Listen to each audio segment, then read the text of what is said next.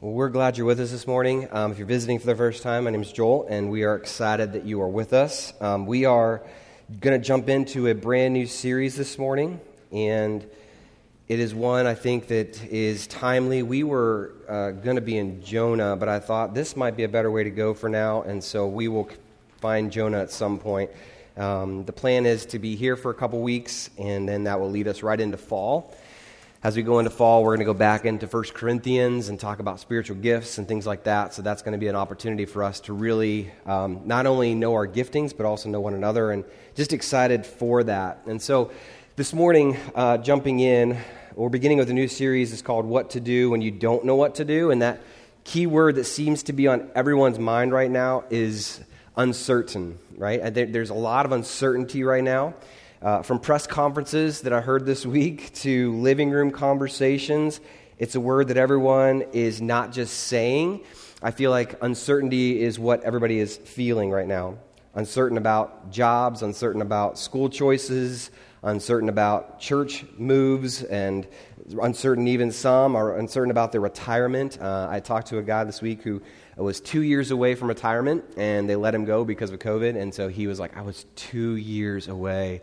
And so just hearing a lot of those frustrations and things that are going on in their minds, it's hard.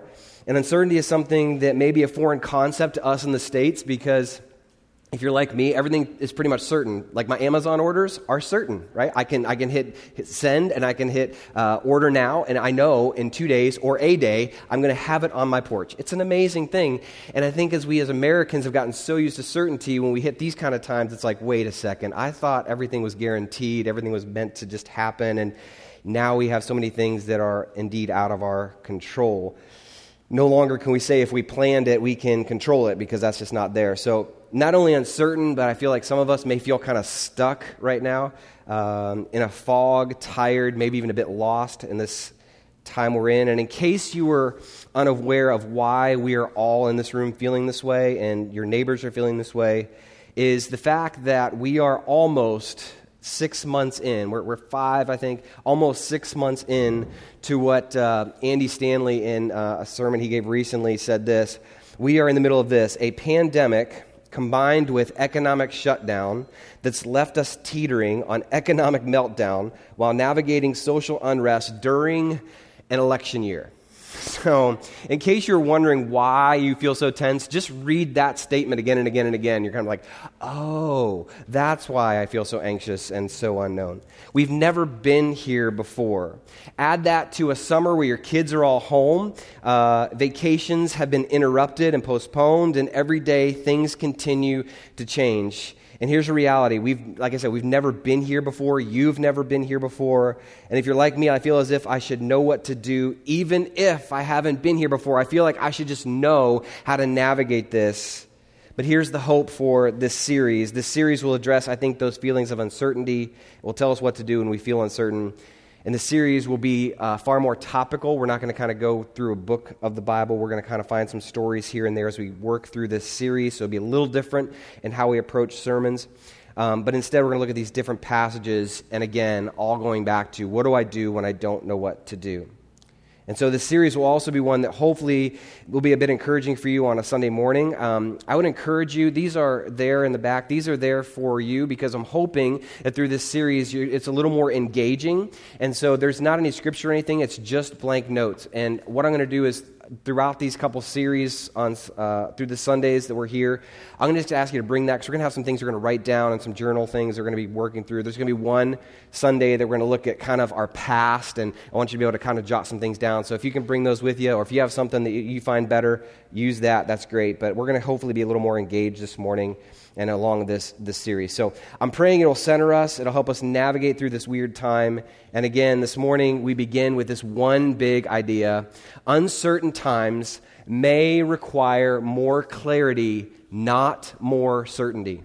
Okay? So there's a difference between something being certain and something being clear. I can be clear and still not 100% certain something's going to happen. And so we're going to talk about that in the story of Moses and the Israelites, as Seth was mentioning earlier. But before we go there, let me just pray for us this morning, and then we're going to jump right in to this morning. Father, we realize that none of this has taken you by surprise. None of this is shocking to you. None of this is outside of your design. And so even though I or we may fight this and we can wonder what in the world is going on, we know that you are in control. We know that you have purposely ordained these kind of times for us. God, I pray that it would be an encouragement in the midst of all this, that you have called us individually and corporately as a body into this time. You could have chosen anybody to be in this pandemic, and whether we like it or not, you chose us.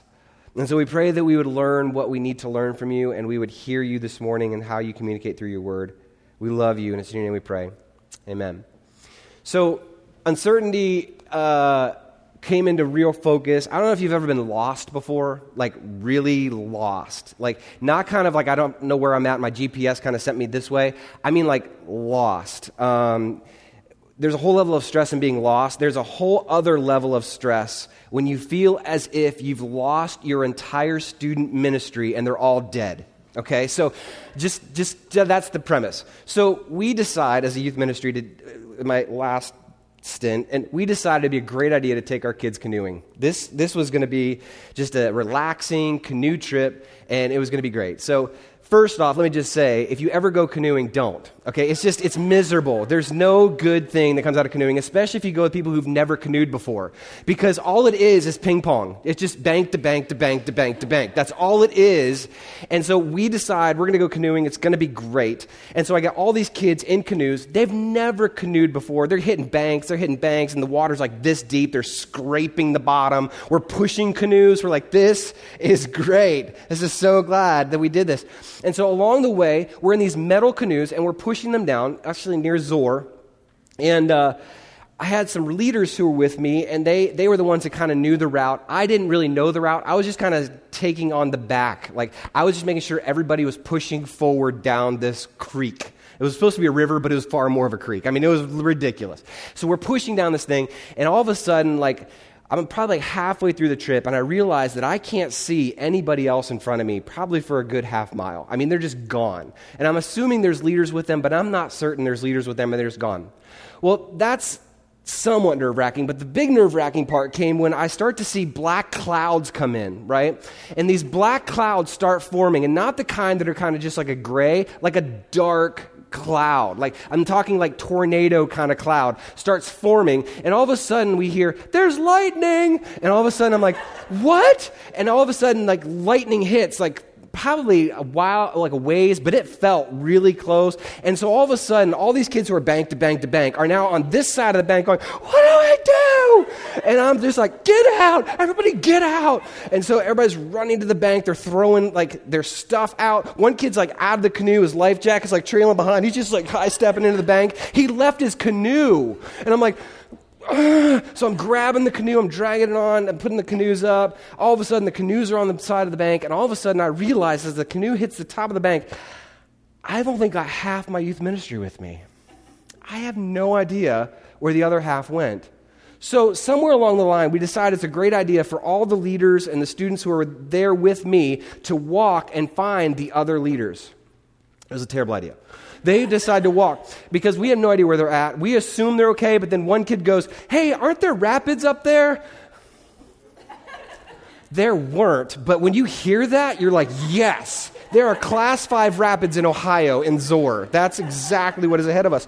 So they're gone, they're walking up there, and I can tell you, that was just the beginning. That's not even the lost part. Okay, so the lost part happens when they're all gone. I'm by myself in a canoe trying to make sure there's no dead bodies floating in this little creek. I'm like literally paddling going, I'm going to find one. It's going to be a life jacket. It's going to be a thing. I've lost my job. I don't know how I'm going to sustain my family. I got little kids at home. I mean, I'm just panicking, freaking out. This was, I think, my first ever legitimate panic attack in this kind of, and I'm like, I have no idea where everybody's at. There's rapids ahead. They're all dead. Lightning has struck them. And as I'm paddling, it's just eerily quiet, and I don't see anybody for a long time. Now, if you've been there and you've been lost, you're kind of like, I'm okay if I see people and I kind of know my surroundings.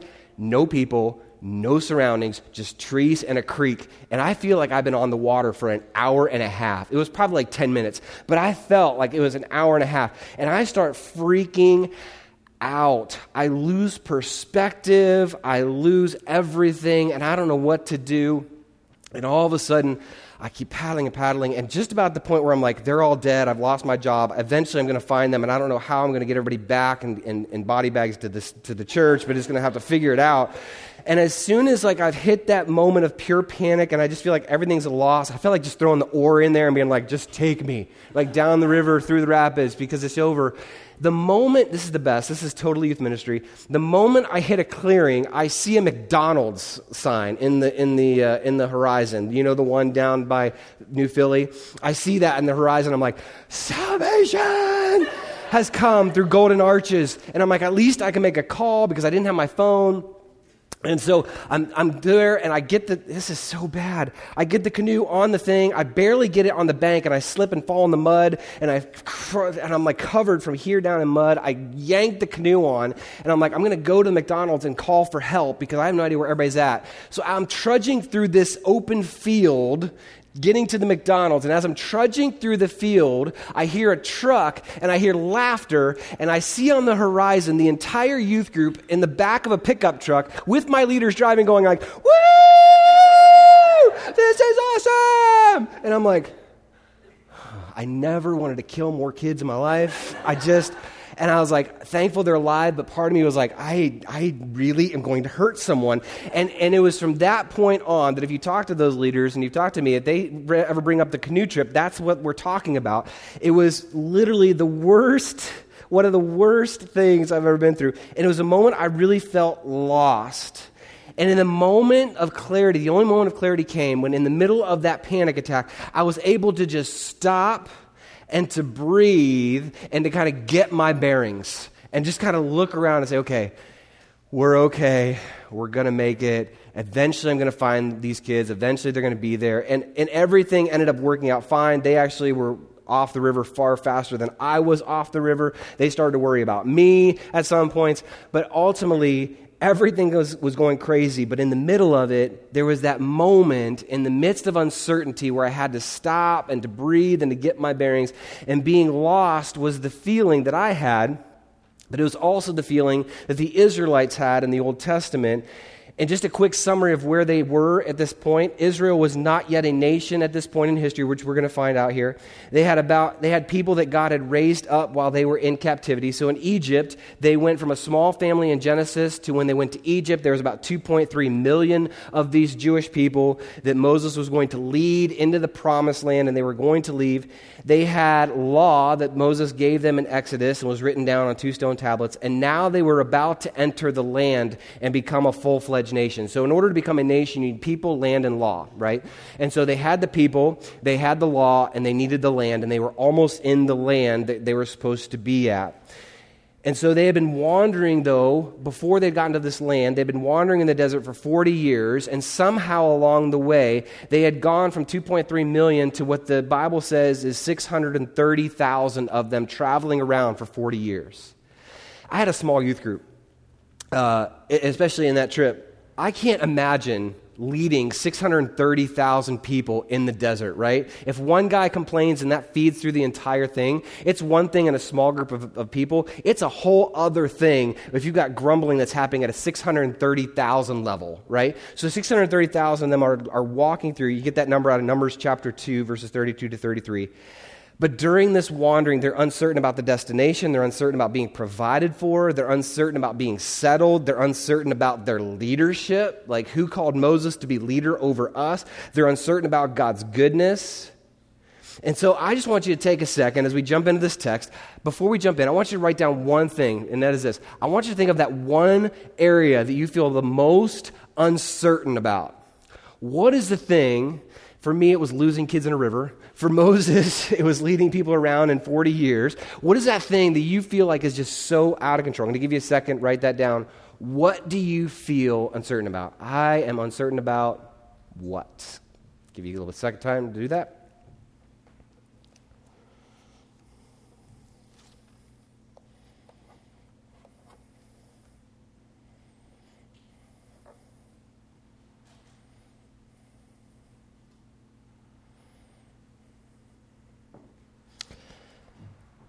All right, there may be a couple more things that come up this morning, but I wanted to kind of put that out there because there's something about this series that I don't want you just to kind of run through the series. I want you to think through this process. God, I am most uncertain about. And you could have one thing, you could have 6 things. I don't know what you have, but I would just be honest and put those things down because that is what we're going to be going after this morning. So Moses, again, going back to the story, was the kind of leader that we need right now. We need to study him because Moses often felt unqualified, insecure, and at times he got really, really angry, and yet through all this uncertainty, he does the right thing.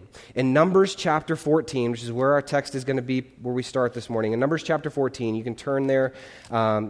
We are going to look at this story from Moses' life where the people of Israel felt uncertain and Moses had to lead them through this uncertainty. So in Numbers chapter 14, we're going to see him seeking God's wisdom. We're going to see him wrestling with God's decisions. And he stopped often and would not move until God gave him a green light. In the middle of 40 years of wandering, Moses reminds us that great leaders lead through uncertain times, not with certainty, but with clarity.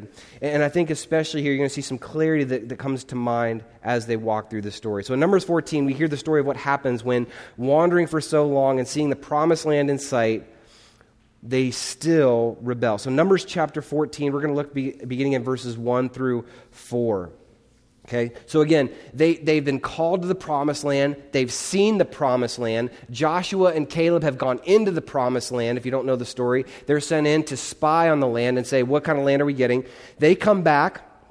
They say, this is going to be great. This is the place God's promised. This is going to work out for us. And the people freak out. 630,000 of them, they hear the news and they don't believe it. So, chapter 14, verse 1. Then all the congregation raised a loud cry, and all the people wept that night. Let's just stop there just for a second here, because I think this is important. When we say the idea of people crying out and wept all night, this is interesting. In the Hebrew, these two terms are put out there. And I say this to give you kind of the perspective of how much is going on here. Normally, in Hebrew writing and in the Old Testament, normally one of 2 synonyms, expressions would be used for how they're feeling. Okay, so they raised their voice and they cried all night. Those are two different phrases used specifically in this chapter to give you the feel of how out of control this was. To give you an idea, both are, this is out of a commentary called New American Commentary. It says both are used in context of lament in the Old Testament. So both those phrases are used in lament in the Old Testament. The former phrase is used of Hagar lifting her voice as she wept over the potential death of Ishmael after they'd been driven into the desert by Sarah, and is used of Esau's bitter outcry after he found out that his brother Jacob had received the family blessing from Isaac. That's the first phrase.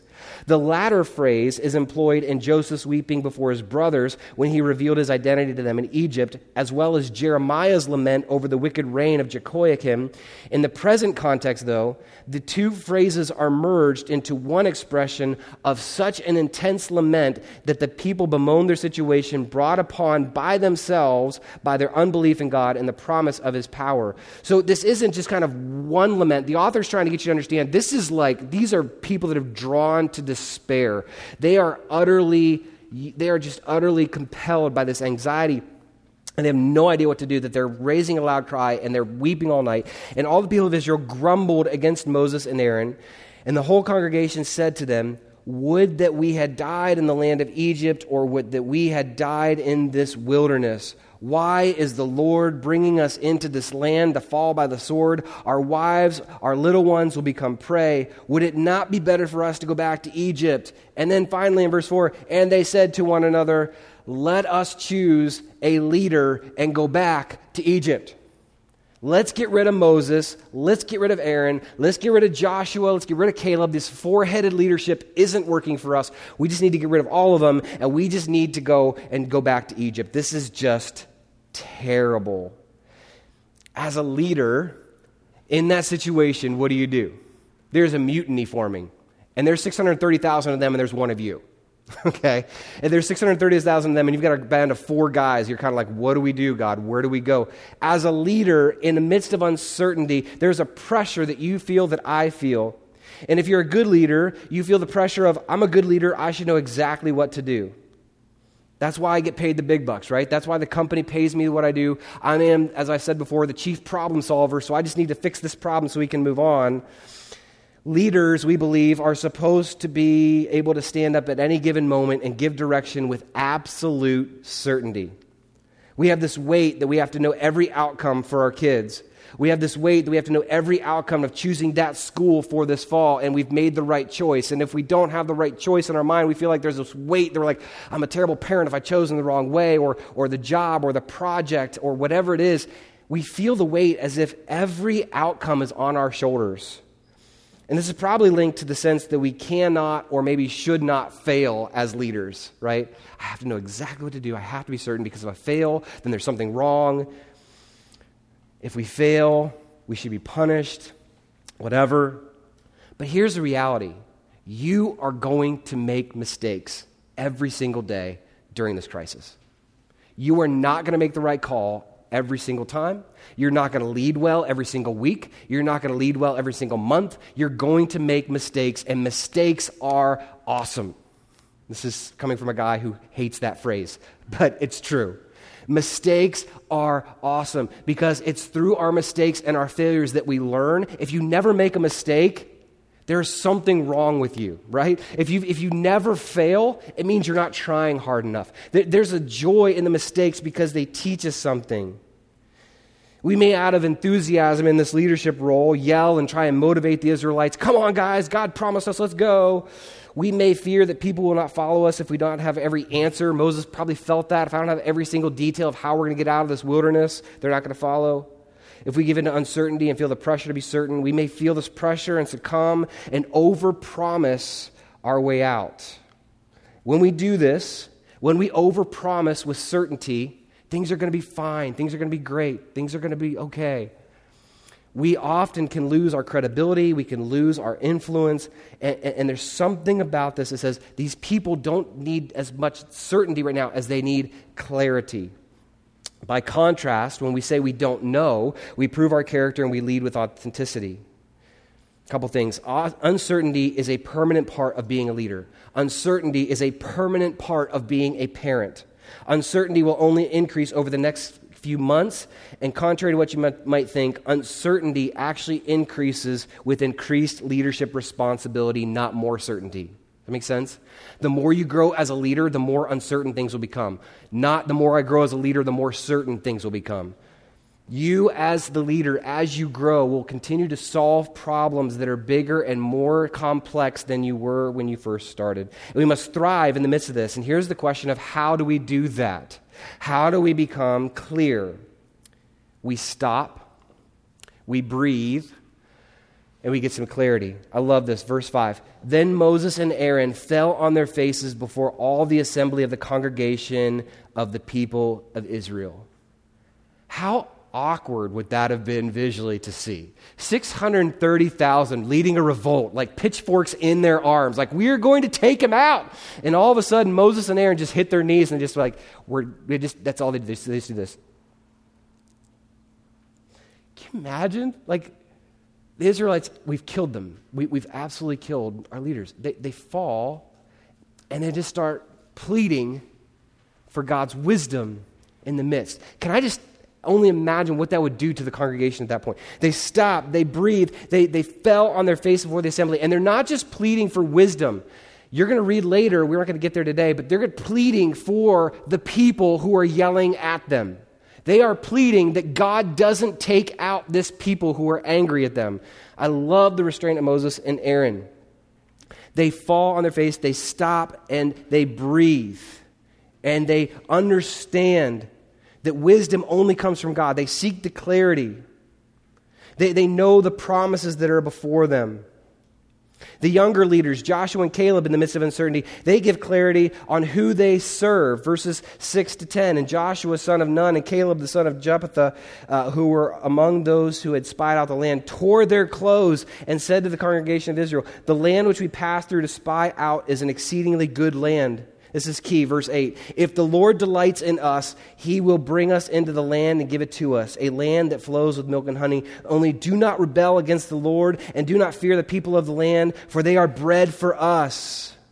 Their protection is removed from them, and the Lord is with us. Do not fear them. And at that point, all of Israel stood with Joshua and Caleb and said, yes, let's go. Joshua and Caleb forever. Let's do this.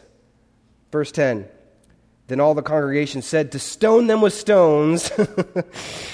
But the glory of God appeared to the tent, the meeting of the people of Israel. Can you imagine, it's that moment of triumph as a leader? You've just given the best speech of your life. And you're like, let's do it. And the team's like, let's kill them. There's just that dead silence. And all of a sudden, they're like, where's the stones? Let's get rid of these guys. Got a stone? I need a stone. Let's kill these dudes. That's the reaction they have. Through all of this, though, the clarity was Joshua saying, hey, if God has promised it, he will be faithful. If God is happy with us, if he is content with our faith and who we believe he is and how he's led us, we will get this land. There is clarity there. They stop, they breathe, and they get the clarity that they need.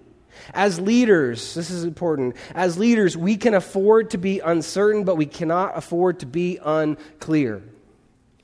Leaders must fear a lack of clarity more than they love a love of accuracy. You can be wrong and people will continue to follow, but if you're unclear, they will eventually go somewhere else. They needed clarity, and the only clarity they could receive was from God himself. Stop, breathe, seek clarity. Uncertain times may require clarity, not just certainty.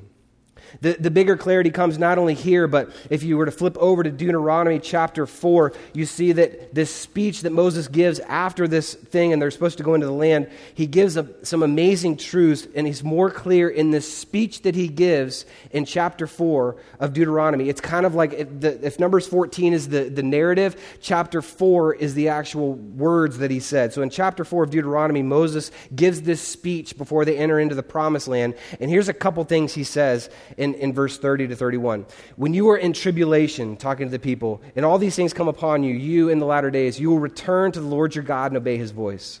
For the Lord your God is a merciful God. He will not leave you or destroy you or forget the covenant with the fathers that he swore to them.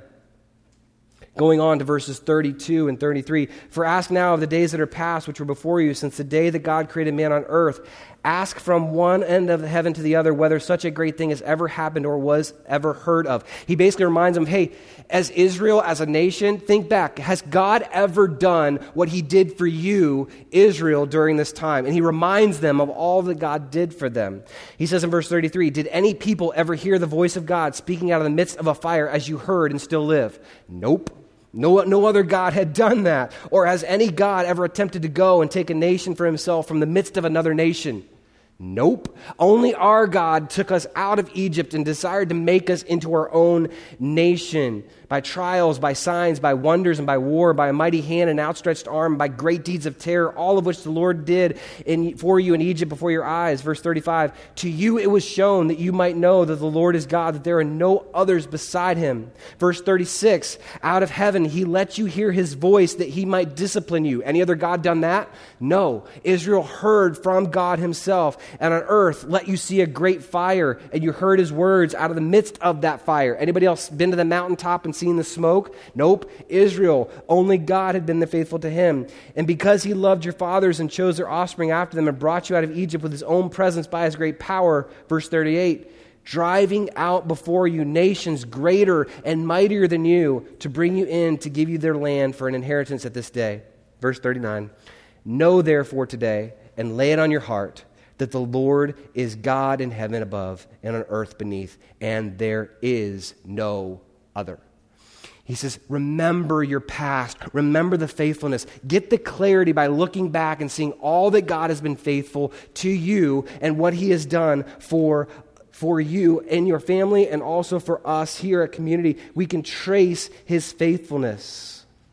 We can see it in how he's even given us a building. I've spoken to many of you even when we first moved into this place. There has been a lot of pressure getting into the building. We were supposed to be in December, if you guys remember this. It was way back. You remember way back in 2019? Do you remember that? It was a long time ago. But back when you actually went to movie theaters and ate at restaurants normally, way back then, we were going to get into the building by Christmas, and it didn't happen. And then we were in by January. And then January hit, and this place was full. And then all of a sudden, we had parking issues. Do you remember that? That was fun. And we were shuttling people way back then. And then all of a sudden, COVID hit, and we were trying to figure out some of those pieces. But in the midst of all of it, here's what I heard when we first came back together. Isn't it cool that God gave us a building when we lost the opportunity to be in a school building? And to watch the timing of God and say, I'm going to give you this building, I'm going to give you this tool, because, at least for us, the beauty we have is there is no way we could have been meeting because there's no way we could have been in the school and see the faithfulness. And that's just one. The faithfulness of you all that raised funds to get the parking lot up and running. Do you remember that? When we took this thing and we said, we're going to raise some funds. We're going to hit this crazy goal of $10,000. We're going to make this an insane goal. And you guys raised $9,500, right? That's insanity. The fact that many of you, when you first came to this church and we thought, is anybody ever going to coming on 5 years now, is anybody going to ever come to this church? And there was a small group of us, and eventually God brought more and more and more. And people who have gotten saved to this church and seeing his faithfulness again and again and again, that in the midst of uncertainty and saying, God, okay, Joel, where are we going as a church? The clarity I'm going to give you at the end, but we have seen his faithfulness again and again and again and again. And if we're not careful, we can allow what we see in the here and now to dictate who God is. That's what the Israelites did. This is who God is. We're hungry, we're tired, we don't like this desert anymore. Let's just get a new leader and let's go back to Egypt where we can have leeks and onions again. That was their theory. And in the midst of it, God's like, don't you remember all that happened to get you here? So let's, as a body, let's as families, not forget all that God has done for you and your family and the prayers that have been answered along the way. Because God can be trusted this morning. Not only because we see it in Moses' testimony, but if you go to Hebrews chapter 3, verses 5 to 6, we read this.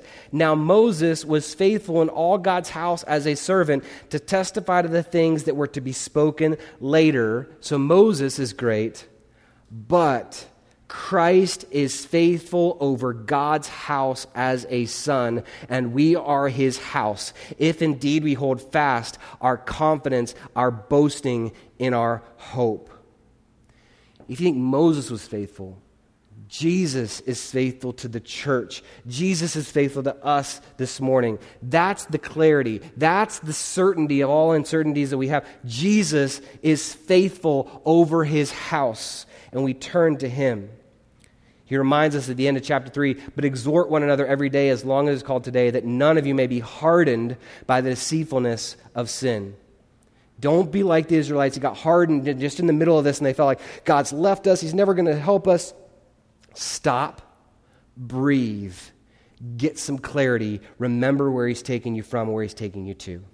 This morning there's one big application I want to give you, and then we're going to sing a little bit on this idea of God being faithful to us in the midst of the desert places and the places we don't want to be. Let me just give you one thing. In this midst of stopping and clarity, let me give you something that's just been truly helpful and it's really applicable. So when we were on vacation, I was in this book called Spiritual Health, what is it called? Emotionally Healthy Spirituality, right? And it's the idea that we can take moments of our day and we can remind ourselves that God is in them. And so one of the key pieces in this thing that was super helpful to me, which may be helpful to you, is every morning there's an opportunity to just stop and actually set a timer on my watch and say, okay, 2 minutes, I'm going to set a timer for 2 minutes, and I'm just going to sit in silence. I'm going to find somewhere, some way to just sit in silence and just, before I get into reading, before I get into the Word of God, I want to sit in silence and remind myself who's in charge and who's not. And I'm telling you, in those 2 minutes, it is beautiful, especially the last couple of days where it's just been gorgeous outside, which we're going to get there. We're almost there, I promise. We'll get you back out there. It has just been refreshing to just stop and just be quiet for 2 minutes and allow God to speak and say, God, where are you going? Where are you going? What are we doing today? And here's the beauty, not just in the morning, but they said what we often do is we just kind of, we do our devotions and then we go on with our day, right?